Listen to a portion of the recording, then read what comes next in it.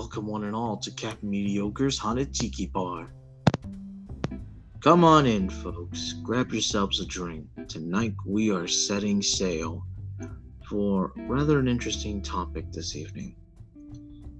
Let's get down to it.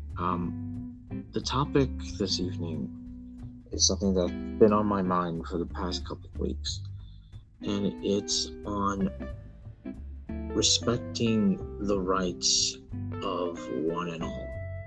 And I think that is an interesting question because, let's face it, I think when it comes to establishing a well-oiled society, must come trade-offs, sacrifices, and compromises. But with that being said, there is always going to be a point where we are going to be at odds on what rights can be established amongst individuals. So I must ask a question from one and all.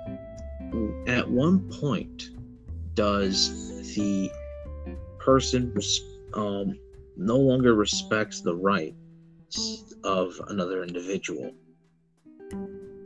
It's an interesting thought to me because I think with a person's conviction, their own personal conviction, there comes to a point where you will be at a crossroads between what you believe and what you believe is right and someone else's beliefs and what they believe is right. If you're more on the live and let live sort of person, then the argument would be, as long as they're not hurting them, then, their rights should be respected, and that's fair. But then there are those who believe that their rights or their beliefs supersedes above yours. And therefore, they may try to either convince you that that is indeed the case, or they may go extreme and enforce their very beliefs upon you. We've seen that in our country play out over and over again since its inception. So it's no stranger to us. But just exactly when does that intend to occur amongst us individuals? And in what way is that justified? Well, going back to the root of your original statement, the philosophy, at least in America, has always been, as far as rights are concerned and freedoms, your rights and my rights end where your face begins, and vice versa. So there's always been this at arm's length belief when it comes to administration of rights and freedoms in our country. And for the most part, as long as there's mutual understanding, those rights tend to be even-handedly executed and handled. As things have gotten much less reasonable, I want to say within the last 20 or 30 years, the people's rights have fallen away in the face of perceived safety,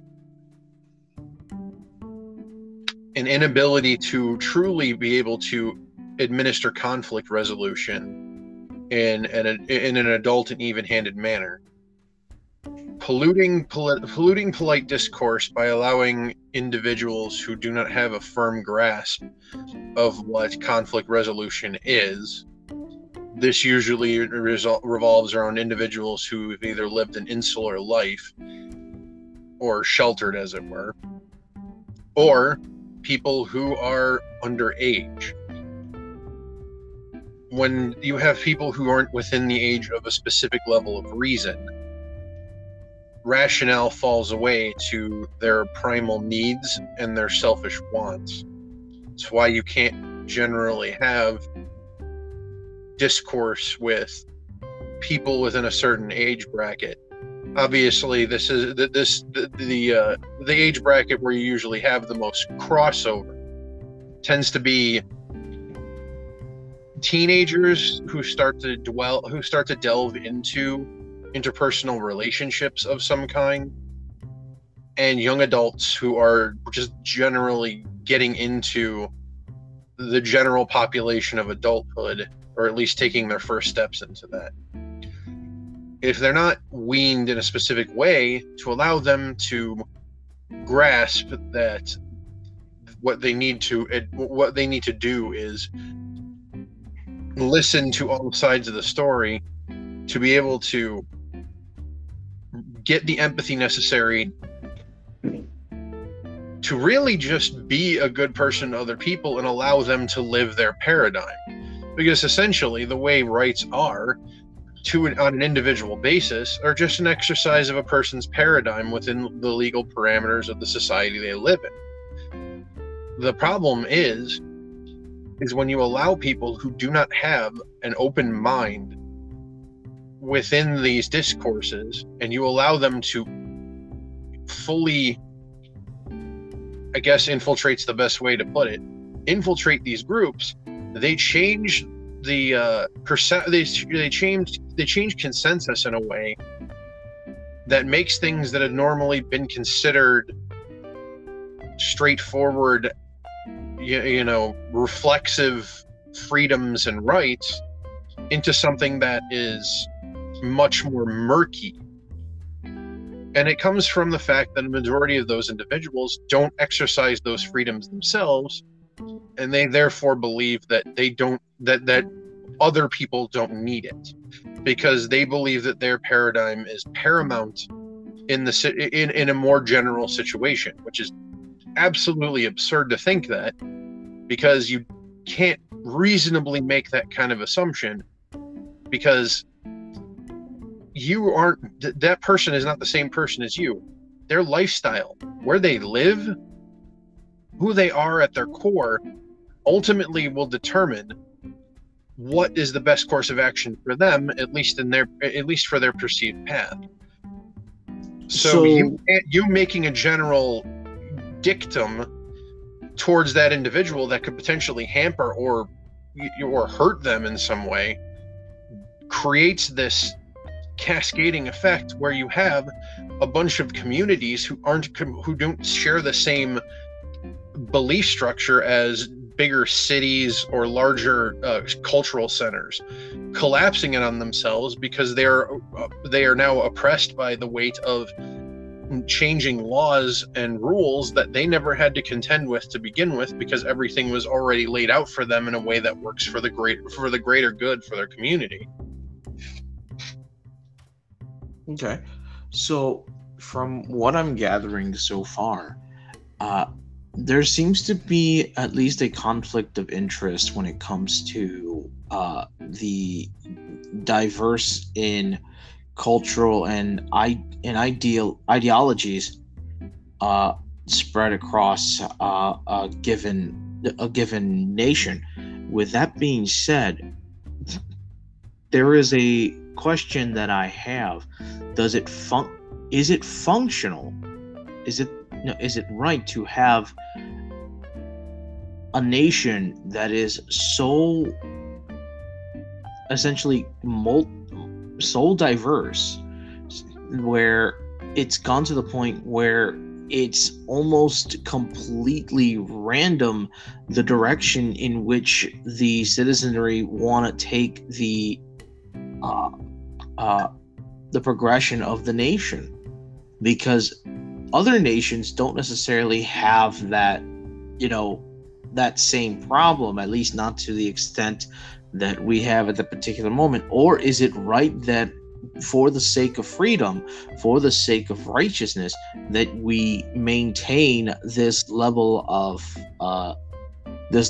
diverse thought, so that people can be given the opportunity to, to voice and take part of their own unique ideologies, within the acceptable parameters, of course, if we're excluding, the overreach of certain ideologues where, they censor or outright, purge others as part of their ideology.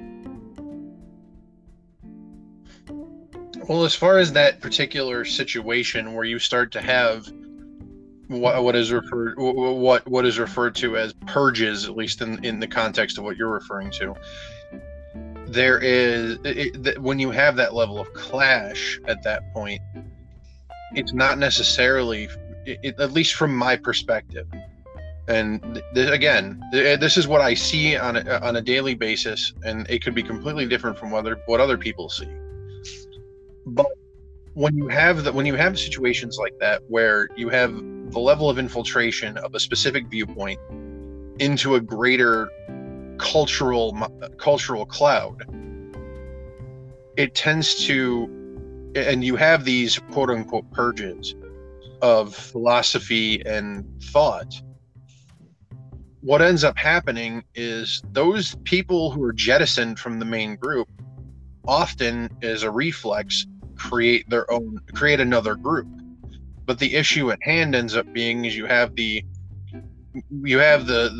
playground rules of, I want to play the game that you're playing. Well, you're not allowed to play it. And then they tell on the group to the teacher makes them play, and then they're not having fun anymore for whatever reason, and the group disperses and does something else. It's literally playground rules, but in an adult format, which is extremely baffling. Now my question to you, because you've been asking me a lot of questions, is at the end of the cycle, because this is what this ends up being, is this is a cycle of situations where you have it's usually generational in nature, and you can go as far back as the founding of our nation, if you really want to be technical, because most people use the standard example of, generations tend to weed out different things that are in vogue or something, or things that are culturally or socially acceptable, or that are considered rights or freedoms within a certain chronological paradigm, such as dueling, personal duels of honor, that kind of stuff. I think that what you have to, my question to you ends up being is, as technology is ever moving forward, in whatever pace you believe it's happening, where personal relationships dynamics change inevitably in one way or another, do you believe that we'll hit a point where there will be a generational shedding of specific culturally accepted rules and things, at least to the context of which you and I are aware of with our age? There will always be a change of general acceptances of the majority of what it is to have certain rights. There will never be enough of a consensus where things will remain at a particular state for too long, and that is likely contributed by the rather, I don't want to say that, but it is the rather radical thought that sweeps across the nation in a span of years. We see it from our universities, we see it from our colleges, we see it from we see from our social media. There is not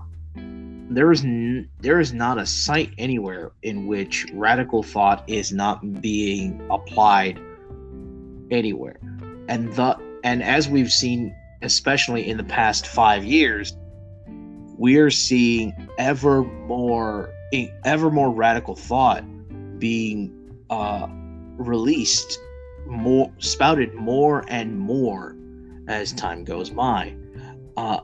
It just seems to pick up steam from one ideology to another.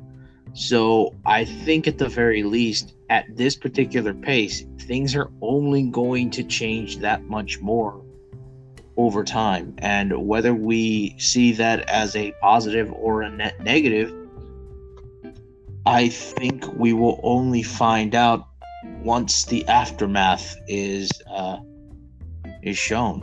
And that might sound grim to you guys. For me, I'm a cynic, so I can't help but see it that way.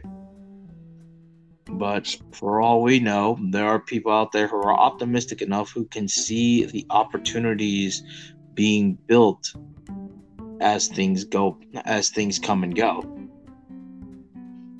So my question to you is, when those situations occur, are they inevitably irrevocable, or can we change course and salvage specific things? There can always be What do you believe?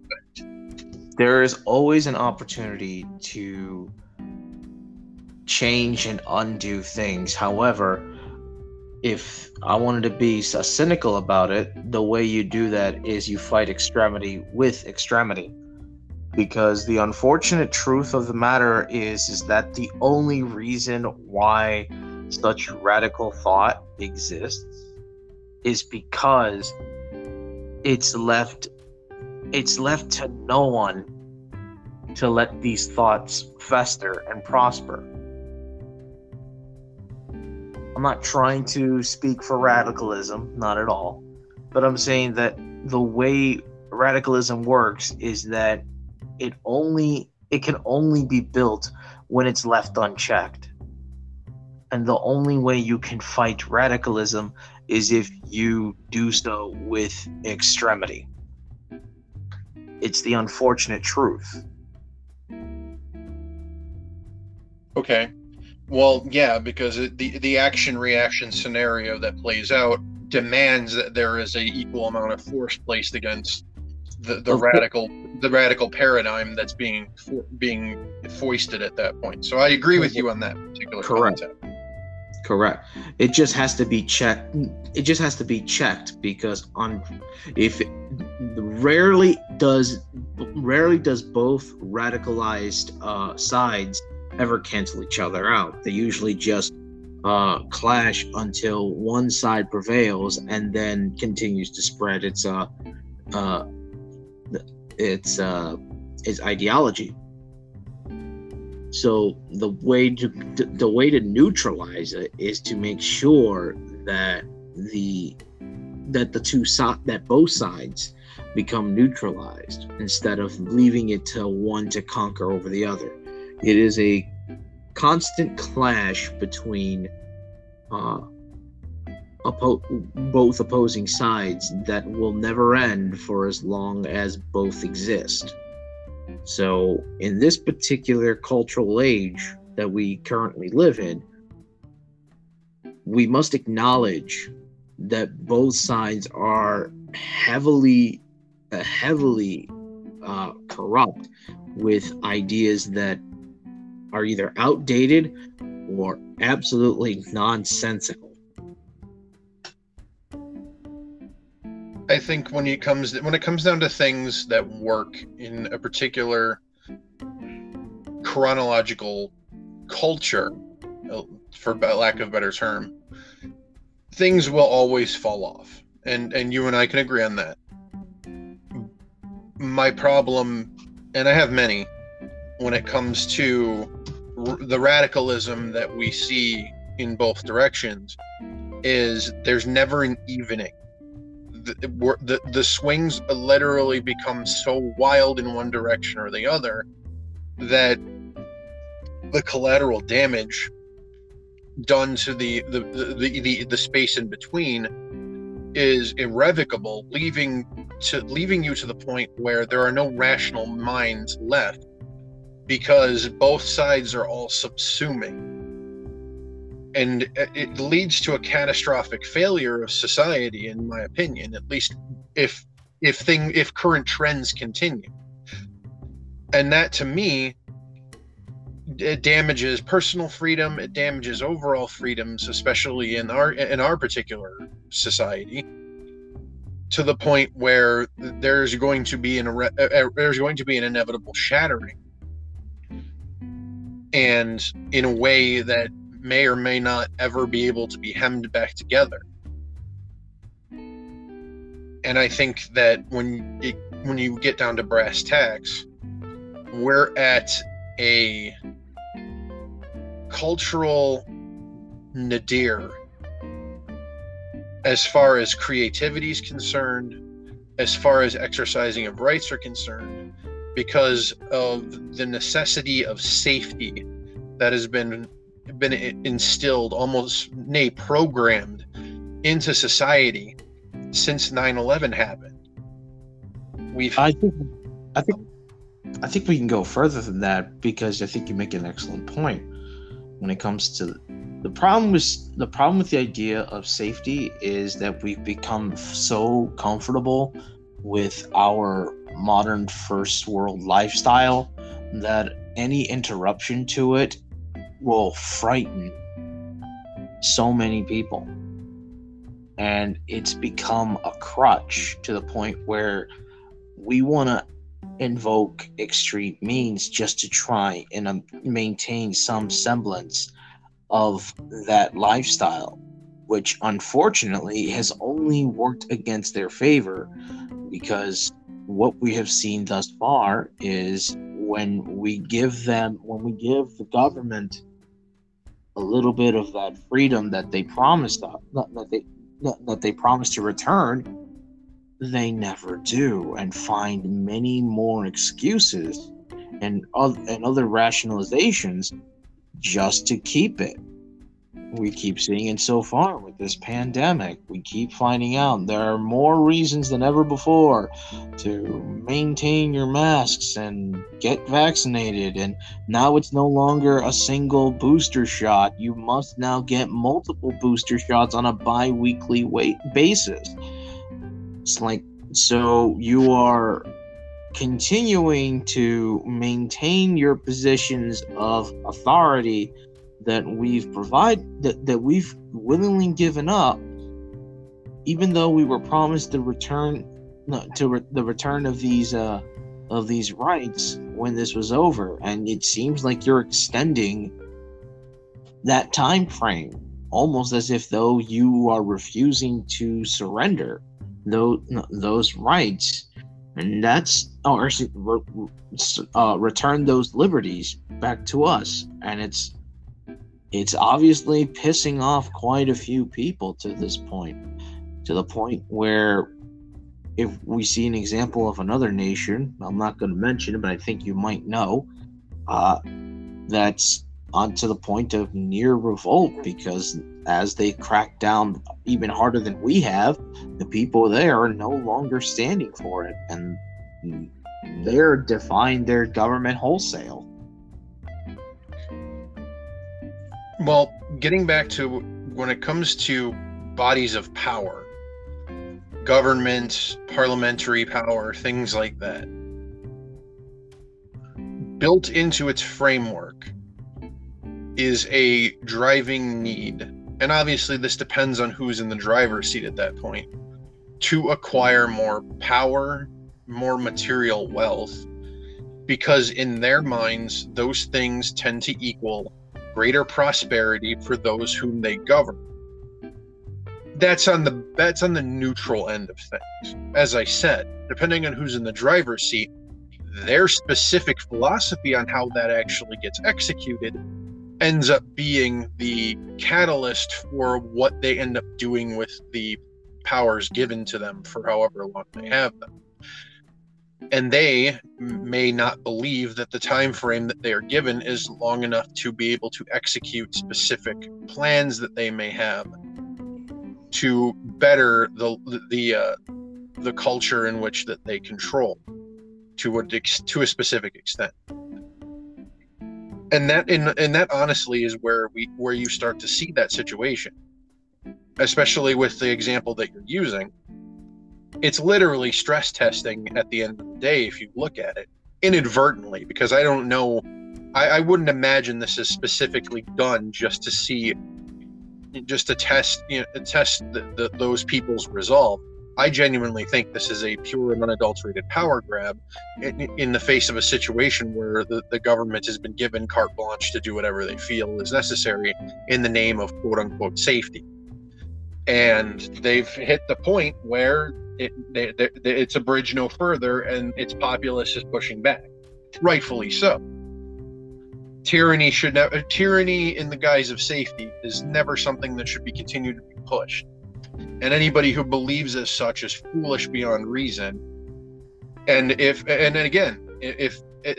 believe it was Ben Franklin who said it.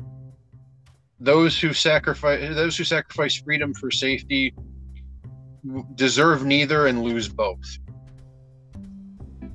And what we're having in this situation is there's no longer a need for the safety that is being provided, because the constant belief that the people that are under their sovereignty, as it were, are too dumb to realize what they're doing, even though there's been more than a year and a half at this point for those people to, one, acclimate to specific methodologies to slow the spread, 6 feet distancing, masking when not feeling well, all that other wonderful stuff.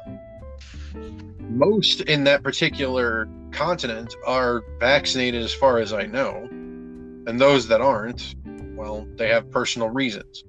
That's where you have this issue again, where we clash with personal freedom. If people have religious or health exemptions for getting the vaccine, then there's nothing that you as a government can do about it to make them do so, because any execution to make them do that could cause irrevocable harm to them in one way or another, whether it be spiritual or biological, depending on the extent of the medical exemption. But it doesn't matter at the end of the day, because there's a certain level of fervor that has been whipped up in the global population that this is something that needs to happen regardless of the consequences. And it's pushed further and further by people who are so particularly over worried about situations that are well beyond their control to begin with. And I want to take a moment to take a strike at that particular fallacy that has been foisted through the internet and on media. So that if you don't get the shot, if you don't follow the rules, you don't this, then you'll kill grandma. First of all, we're all mortal. I'm sorry that you keep forgetting this, because you're so worried about such an intangible foe and what it might do to you, or worse over, what it might do to people who are well past their prime of functionality in some cases. And this isn't a slight against old people. But when you look at the way things are and the sinking ship survival philosophies that are in place, the weak generally are cast aside in those situations, and a lot of people are treating this situation as a lifeboat survivor situation, unjustifiably. But this is the mentality that they have. So throwing that back at them, my belief on that one is quite simple. If you're so concerned about those things, then you specifically should divorce yourself from society. Moreover, if you're vaccinated and your grandparents are vaccinated, you should basically, sell off all of your wares and go live with them, because you want to perpetually protect them, because they are unable or incapable of defending themselves in any meaningful way against any situation that's in front of them, because in your opinion, they are too weak to do so. So, well, their counter argument would be Well, why isn't everyone doing what they need to do necessarily to combat this particular pandemic? And I 100% agree with you on that, but I'm going to go ahead and bring out I'm going to bring the devil's advocate questions here. I'm ready. That was one of the questions. Why should people have to essentially overcompensate their own protections when it can be just as easy if everybody applied the same minimum effort? Because it's not minimum effort to every person. And that's where the distortion lies to those particular people. They believe it's the easiest thing to do because it was easy for them, or it was easy for their circle of people that they know. But it's not easy to every single person. And it's that lack of interpersonal awareness that makes those individuals dangerous. Okay. Because the by any means necessary viewpoint is the thing that costs lives. Okay. If that's being said, then if we can acknowledge that not everybody is going to have that same minimal threshold to do what they can to protect themselves, what about the ones that do and the ones that refuse? Let's be honest, it's not that high of a percentage of people who are unable to meet the requirements, but there are plenty of people who refuse to take the requirements, that can but won't. And to those people, because of personal freedoms, they aren't at liberty to give those reasons unless it's to a medical professional.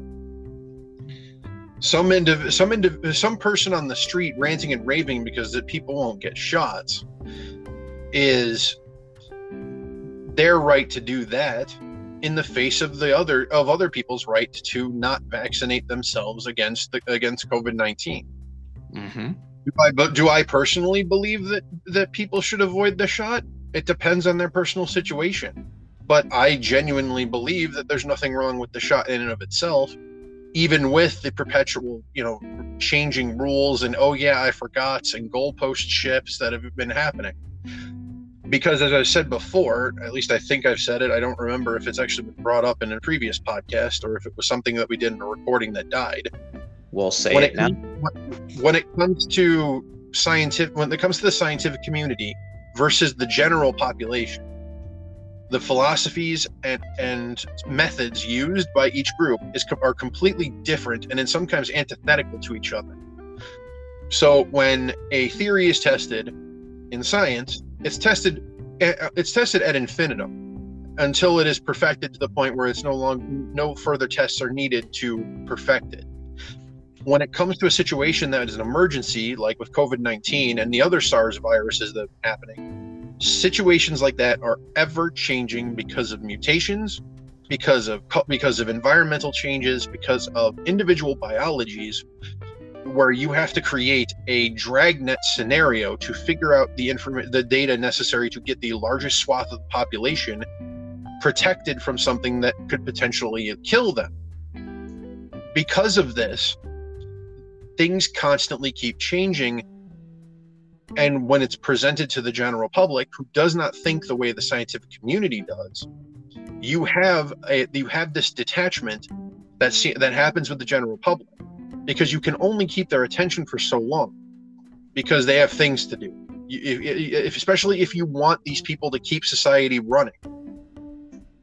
That's what my problem ends up being, is that there has never been a moment where these people have gone out of their way to be truthful in a way that's palatable to the general public, because they do not feel it is necessary to speak to the lowest common denominator to be able to instill in those people a level of trust in the process. And I've talked with other people who've gone, well, they should just trust it on its face. People need to be more critically minded. People have 9-to-5 jobs. They're worried about their personal wealth and personal health. Those are the two major things that most people give a crap about. And when you get down to brass tacks, if you're hindering somebody in either of those avenues, or one for the other, you have a lot of explaining to do in a way that's going to be palatable for them to accept your dictum. Further moving the goalpost because something changed in the science that you have to now reacclimate and reevaluate doesn't work for the general public because they don't care. To them, you told them 15 days to slow the spread. That's what they believed, and we're now almost 2 years into this situation. Are we in full lockdown? No. But I wouldn't call it anywhere near the original normal that we were at now. And there's a lot of people, and there are a lot of people who are calling this the new normal because we're now in a point where the virus is endemic, which means it's now our new flu that we get to have a shot for every fucking year. Pardon my French. It's fine. But no, you're absolutely correct on the matter. There's even come to talks where apparently our government's actually legitimately discussing another lockdown.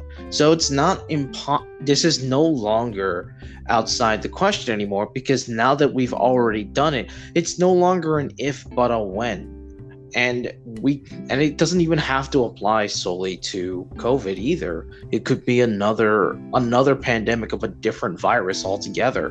We now know that the government now knows that it worked before. It can work again, and the problem is it doesn't work again because the problem is there's a push and pull that happens with this particular situation. It's already been exemplified with Australia. You can't keep doing the same thing over and over again, expecting different results. That is only so if the people succeed on the protest. If they fail, they're going to do it again. Because as long as the government can maintain control, they're going to be. It's still fair game.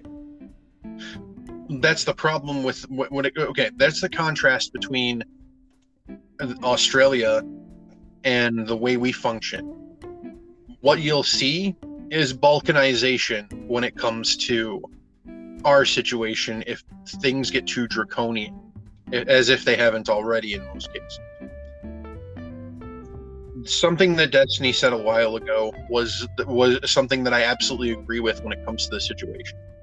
When it came down to the initial response to COVID, when it came to the US, we should have done one of two things. We should have either completely and utterly locked down, instilled universal basic income for however long was necessary for us to remain locked down for the virus to disappear, or we should have never locked down or instilled any kind of restrictions at all from the beginning and just let the virus take its course. I agree 100% with this viewpoint because of the way viruses function. You either starve them out because they don't have any applicable targets anymore, or you create enough people with enough immunity where it doesn't matter whether people catch it or not, because eventually general herd immunity will kick in and pretty much supersede anything that comes down the pipe, no matter what the mutations end up being. So what we have is half measures done across our entire country because each state was given carte blanche to do as they saw fit. So when you have 50 states doing 50 different methodologies on their take of how to deal with the CDC's guidelines, you are going to come up with 50 different results that are in differing levels. So where we're at now is even if you wanted to lock down again, you couldn't convince most of the states to do that anymore. Well, and the numbers are getting larger and larger by the day, because a lot of these states are just like, we're not doing it. We're just going to let nature take its course at this point. Well, the way to remove that obstacle would be for the federal government to completely take over. Yes, that's always been the option. But the problem with that is the blood cost for that would be insurmountable. Because if you believe that the federal government's just going to come through a state and say that we're in charge now, wholesale, and supersede any governmental parameters, and you think those people aren't going to lay down their lives to keep their freedoms, you're delusional. Agreed. That's just action reaction. While there may be states that will acquiesce, because a lot of those states generally have the democratic philosophy of a larger government, federal government, when it comes to the red states, unless you're willing to pay that blood sacrifice, I don't see anybody going to go out of their way to do that. Especially because a lot of those red states generally don't care when it comes to threats of violence. You can tell that by a lot of the threats that were made by the current president that were basically laughed away. So yeah, that might also though attribute to the current reputation of said president. So, you know, take that with an asterisk, I suppose. But yeah, I get your point there.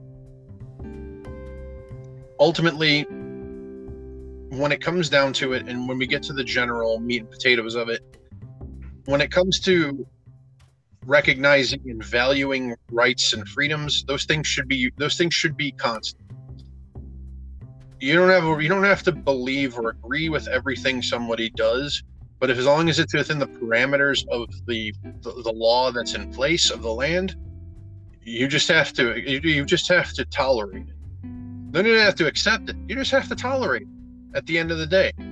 A lot of people won't even tolerate every single aspect of the law.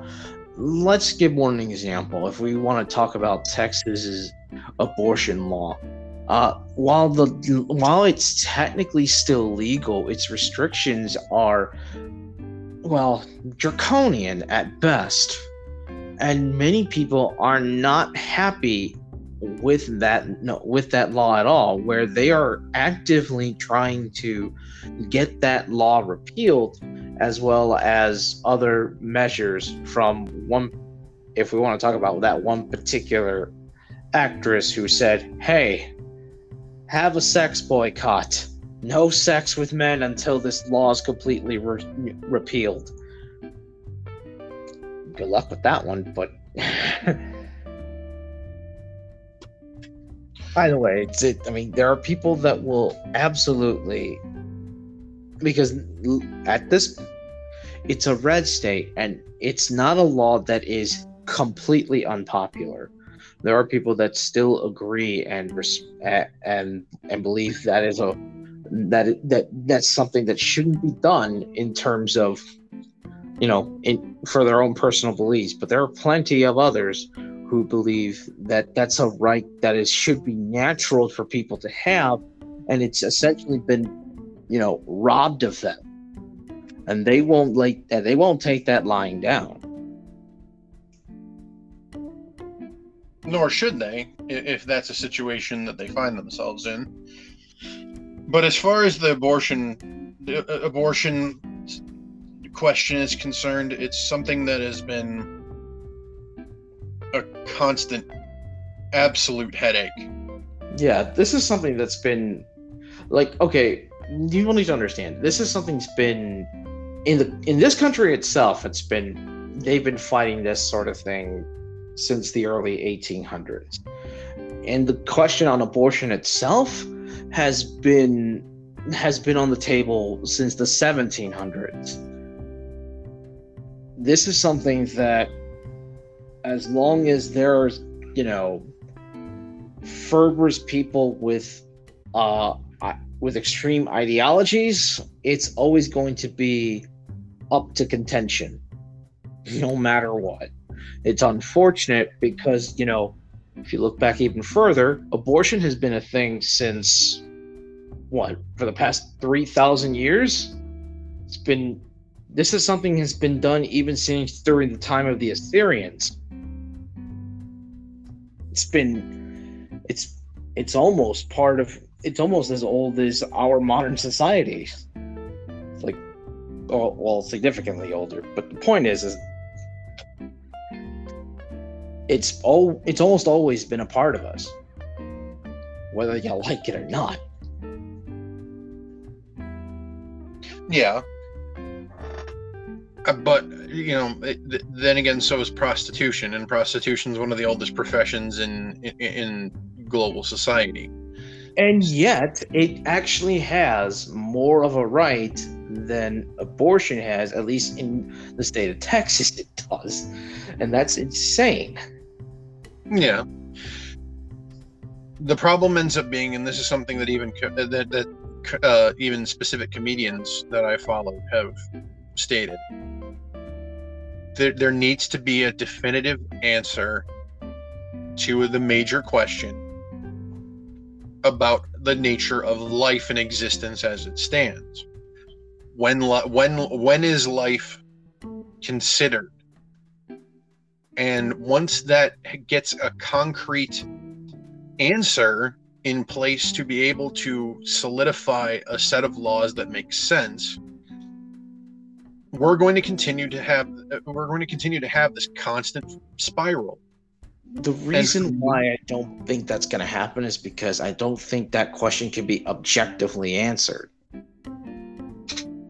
And even if you're talking about scientifically, yes. Scientifically, I don't think it could be objectively answered. And let's go on the grounds if it could. I would not believe that any one side, or I should say, I wouldn't believe that both sides of the argument are going to agree with its answer, no matter what it is, because because both sides are so heated and rooted in their convictions that they're simply never going to accept the answer if it contradicts them.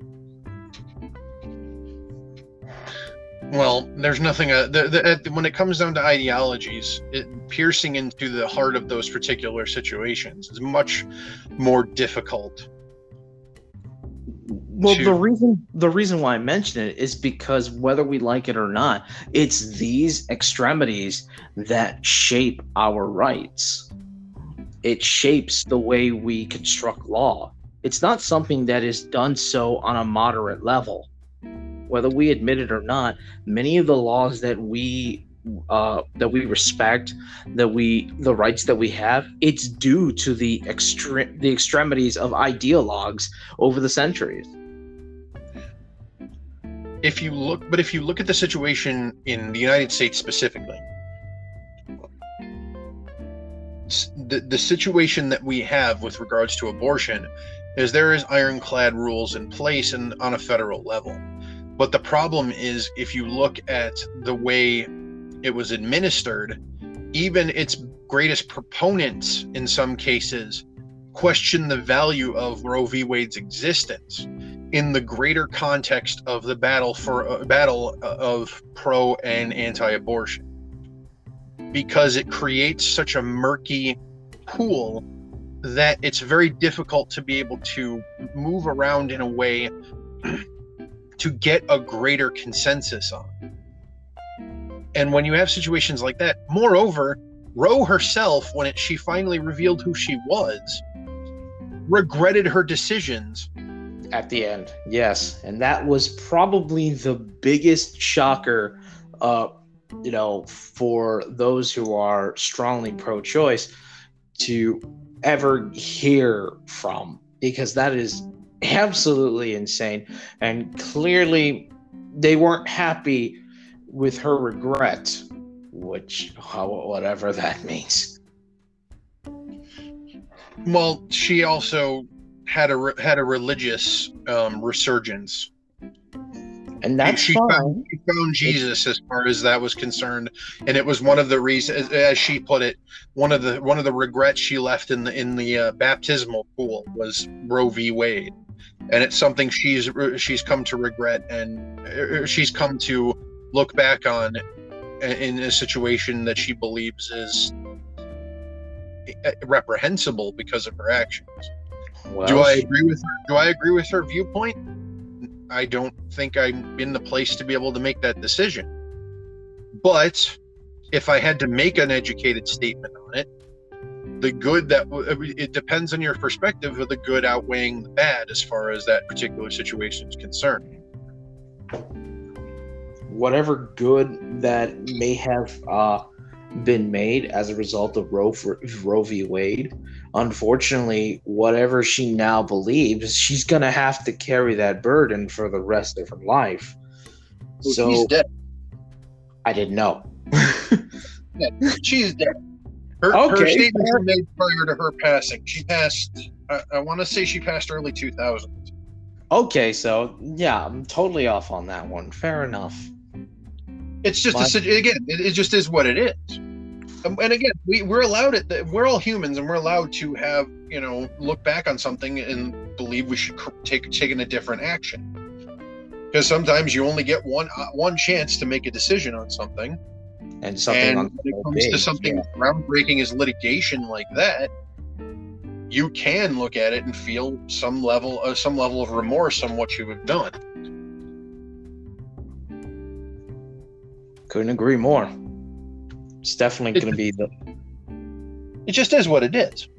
It's human nature. But when you get to the brass tacks of it, what we have now, and especially on both sides, there tends to be dispute on the value of Roe v. Wade as something that can progress further. It's stuck in limbo. It can never go one way or the other because of the very nature of how it was constructed.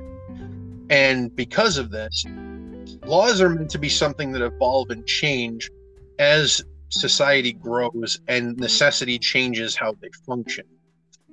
Roe v. Wade can't change. It's a static in a constant shifting or ever shifting world.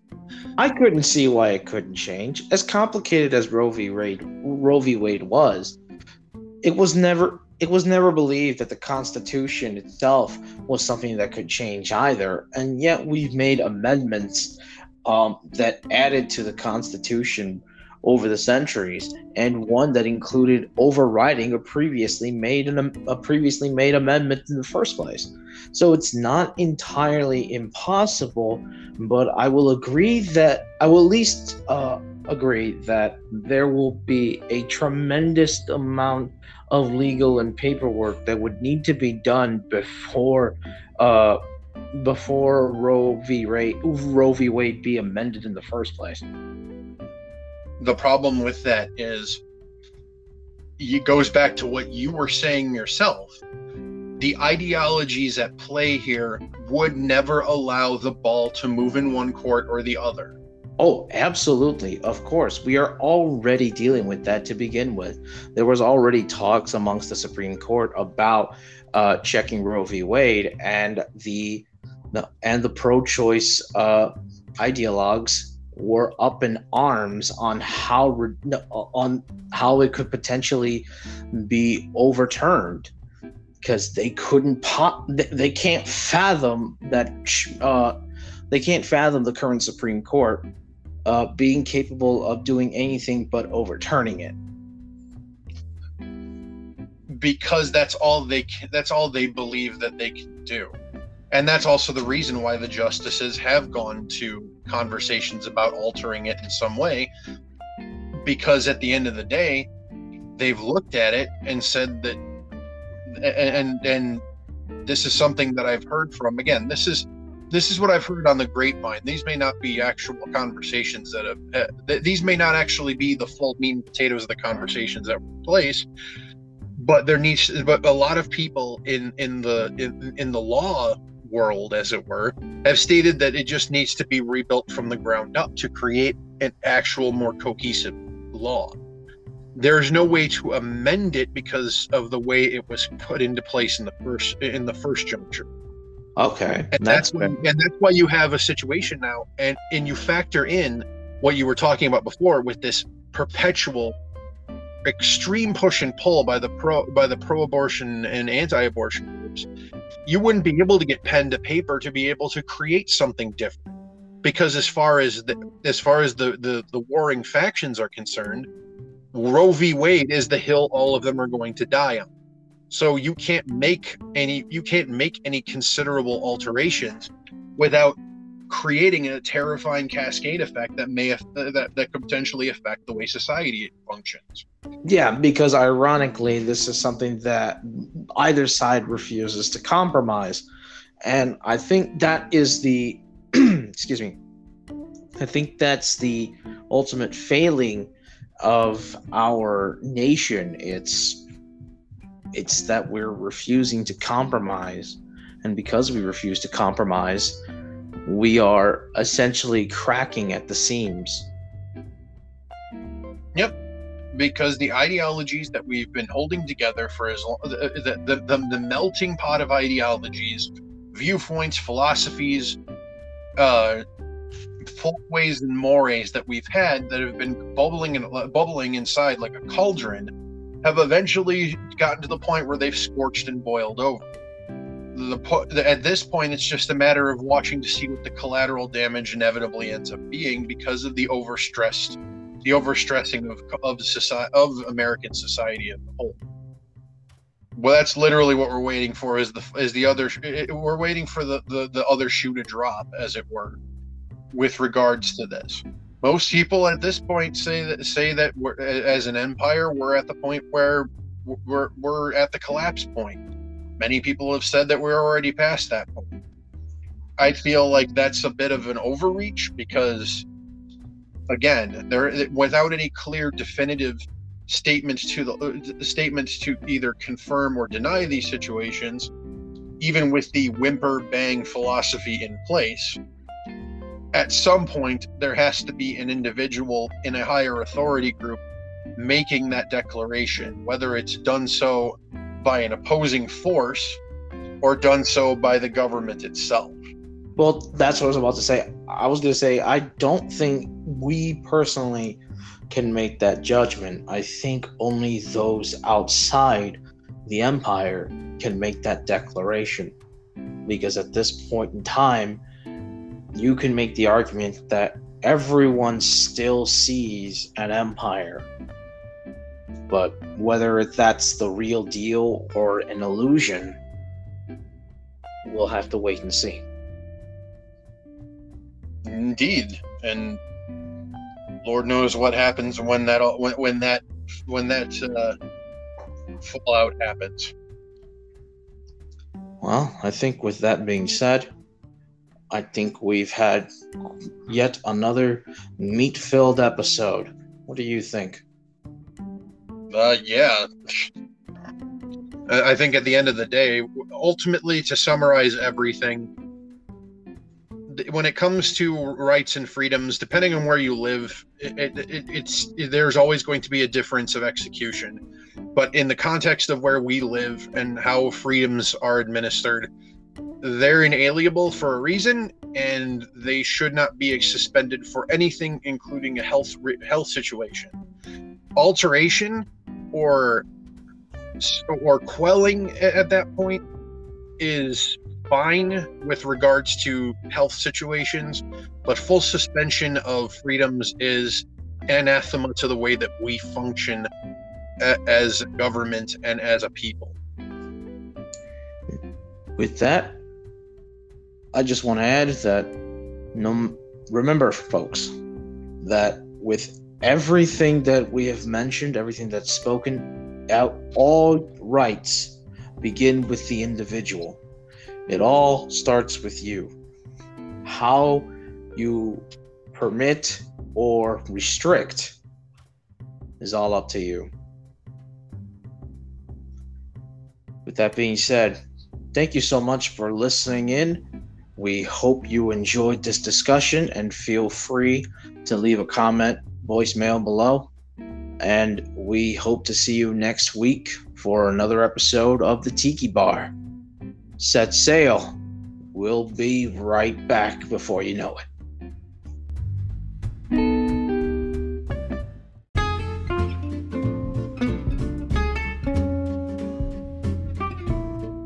Thank you for listening in to the Captain Mediocre's Haunted Tiki Bar. We are humbled that you have given us your time to listen to us discuss things. If you would like to hear more from us, you'd like to see more from us, I have personally a account on Twitter under the name of Ragnarok Knight. My co-host here also has an account on Twitter as well. He goes under the name of Punk Toast. We also have a Facebook page under the name of Captain Mediocre's Haunted Tiki Bar if you would like to check that out for updates on when we have our sessions. We also have our voicemail link in the show notes. We will be having voicemails read during the course of our records going forward, as long as there are voicemails to be listened to. Any further inquiries on that, do feel free to PM either of us on Twitter, or you can go through the actual Facebook page to ask us any queries as well. Thank you so much to all of you. Safe travels to you all. Cast off, friends.